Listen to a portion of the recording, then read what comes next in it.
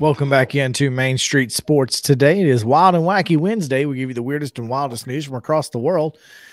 In the final segment of the show, we'll also talk about the Wild and Wacky Titans, who may have had one of the greatest performances in a loss in NFL history.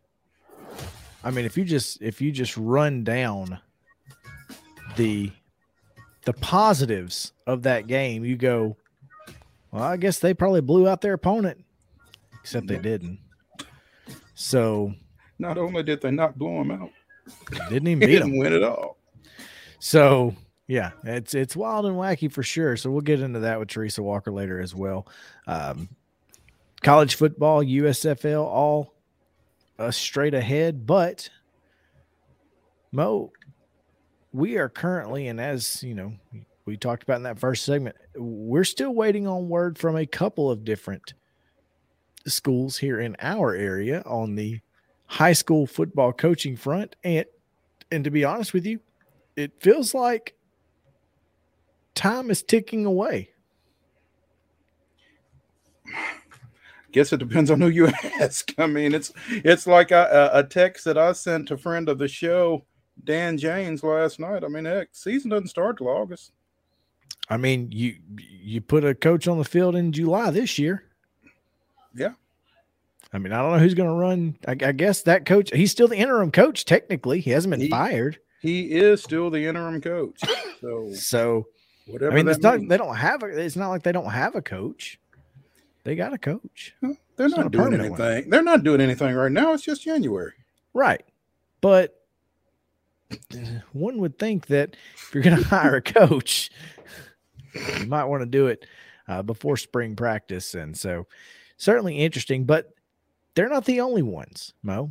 They are not the only ones looking for a coach. There are several schools, and we mentioned yesterday, Glencliff just became one of those schools. Glencliff just became one of those schools. Franklin Road Academy just became one of those schools. So, I mean, the openings are multiplying, I guess. And yes, they are. It's an interesting time to be looking for a coach because, as you said, you would think that most of the coaching slots are filled at this point. So. Well, one of the guys who keeps his ear to the ground when it comes to coaching changes across the state from Bristol to Memphis is Donovan Stewart, who takes great pride in keeping us updated on MainStreetPreps.com with all of the football coaching news. And he joins us now on Main Street Sports Today. Donovan, welcome in. Thanks for joining us. No problem, guys. There's 21 jobs open right now. That's insane.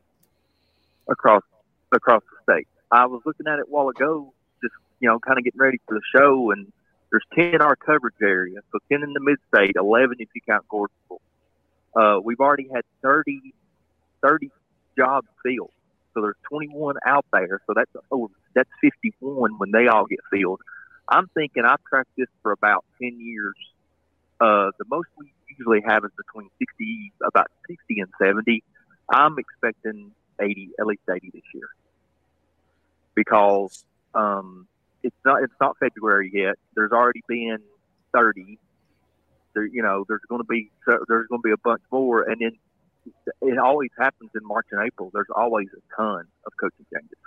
So I think we're looking at 75 or 80 total. Out of how many schools, Donovan, that play football? Probably about 340 that play football. So you're talking about a little right at 20 to 25% turnover then. You're expecting. Yep, probably.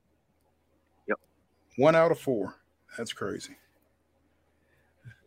Yep. That was my biggest question, Donovan, was how does this stack up 2 years past? But it sounds like it's about right, if not a little bit, more, but it's about right.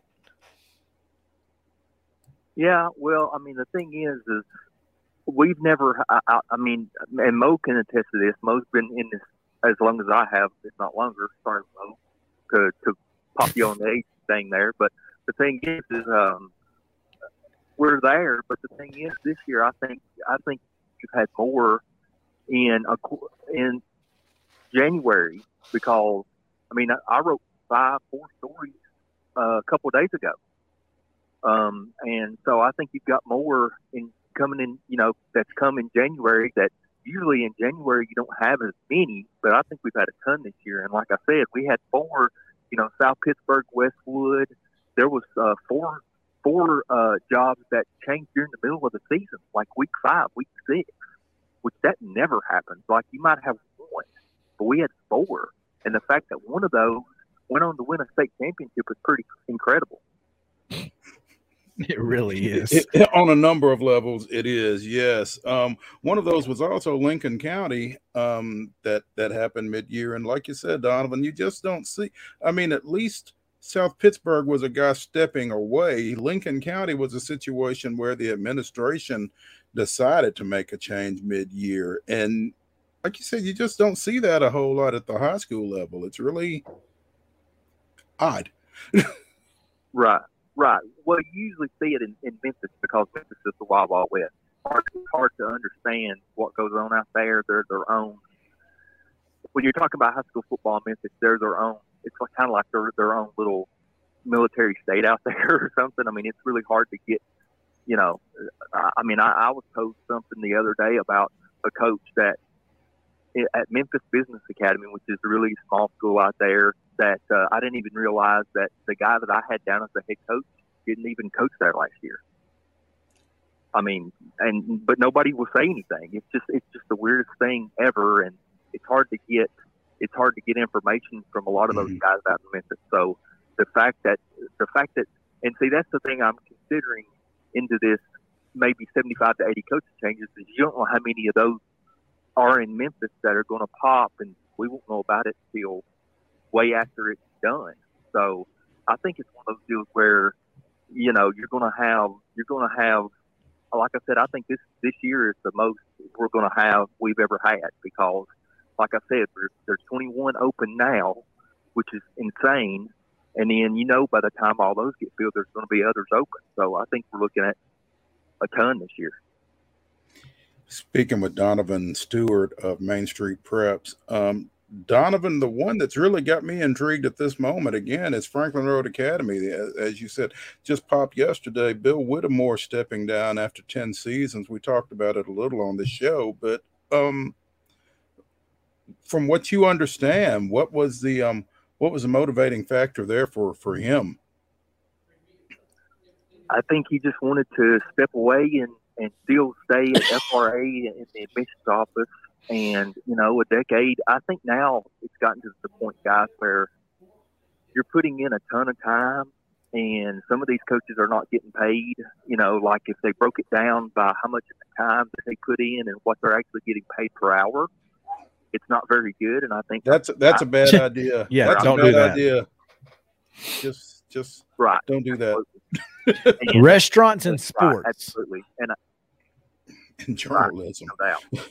And I think you're going to see a time where there's going to be a lot of programs that are going to have trouble finding coaches because of, I think it's changed. And I think now that they're not getting paid what they're not getting the crazy money, and the fact that they're hearing all this stuff from parents and everything else, and there's a shortage of referees and everything. I think that in 5, 10, 15 years, we may be playing touch football. We may not be playing tackle football anymore. Who knows?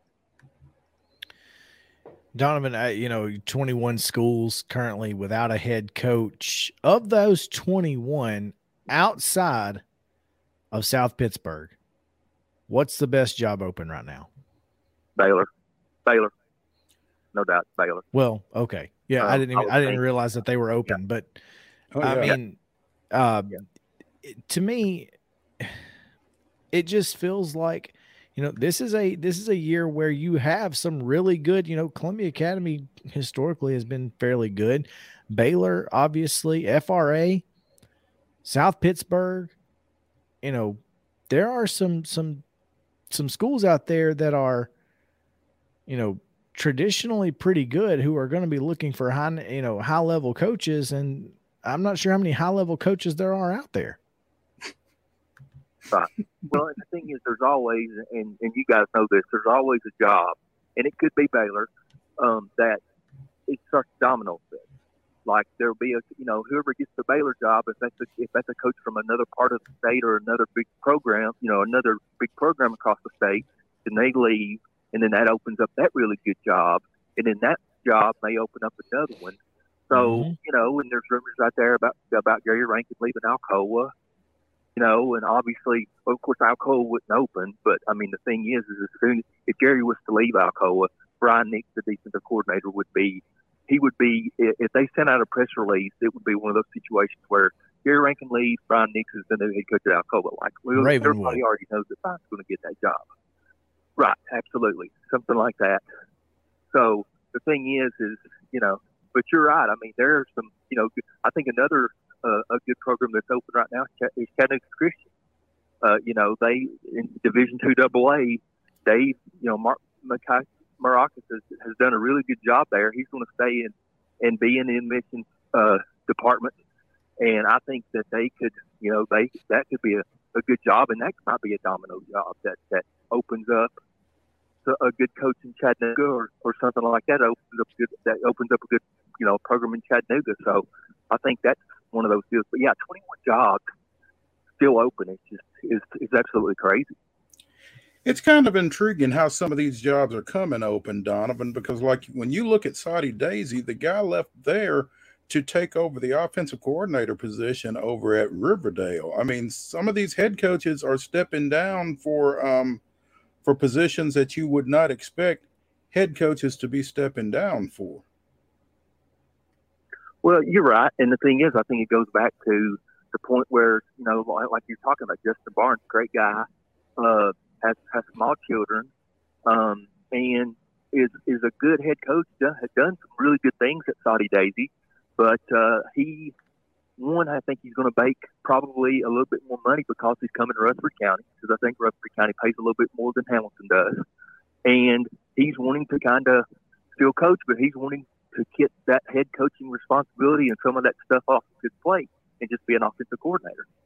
And I think that some coaches, the longer they're around, I think they look at that. So, it's one of those deals where, he's still coaching and he's loving what he's doing, but he just doesn't have the responsibility and the craziness that, what a head coach faces these days. That's a situation that really takes a special ego, I would think, to be able to right. step away from making decisions and adapt to making suggestions. I'm always kind of fascinated by guys that take a couple of steps back down the ladder like that. Right, absolutely, no doubt. And it's one of those deals where, again, I think he's wanting to take a little off his plate. And I think now we're in a society where the head coach, I mean, like when my dad was the head coach back in the late 70s, early 80s, there was a lot of stuff that went on, but it wasn't a 24/7, 365 job back then like it is now. I mean, because you've got to deal with recruiting and you have to deal with everything else, and you've got to deal with the parents and playing time and all that stuff. And back when my dad started, you could take a vacation. You could do things and not have to worry about it. At the end of the day, you could go home and kind of leave it behind. You don't leave it behind now because there's just so much to do and everything. And it's gotten crazy now because of everything that a head coach has to do. So, I'm looking forward to seeing Justin at Riverdale because, he and I had a conversation the other day about what he's doing about stepping back, and he said he was totally ready to do that, and he was looking forward to just being able to teach during the day, coach his offensive guys during practice and games, and be able to go home and not have to worry about everything that, like Will Kreisky, the head coach of Riverdale, has to worry about. So. Donovan Stewart, MainStreetPreps.com. Real quick, Donovan, has anybody else made a better hire than Tennessee high school taking Matt Reimer from University of Cumberland's. Is that the best hire made so far this year? That one was so off the wall because I didn't even know that thing was open. I mean, obviously, Matt Chandler. Well, I mean, Matt Chandler was the interim head coach, but what everybody had told me, he was going to continue to stay the head coach, and they weren't going to make an announcement. So it was really kind of wild that Matt Reimer. And I think you're right. I think that probably is probably the best hire so far. And the fact that we didn't really know it was open is totally shocking. So, but yeah, and I think here in the next week or two, there's going to be some dominoes fall, and I think we'll the next time we're on the air together, we'll be talking about that one might have surpassed Reimer's hire at Tennessee High. So, I think again, I think we're going to have a bunch more, and we're all going to be busy doing this. So, that's always the fun part of the off season in high school football is how many coaches, how many jobs do change. And like I said, this year, I think there's going to be a bunch.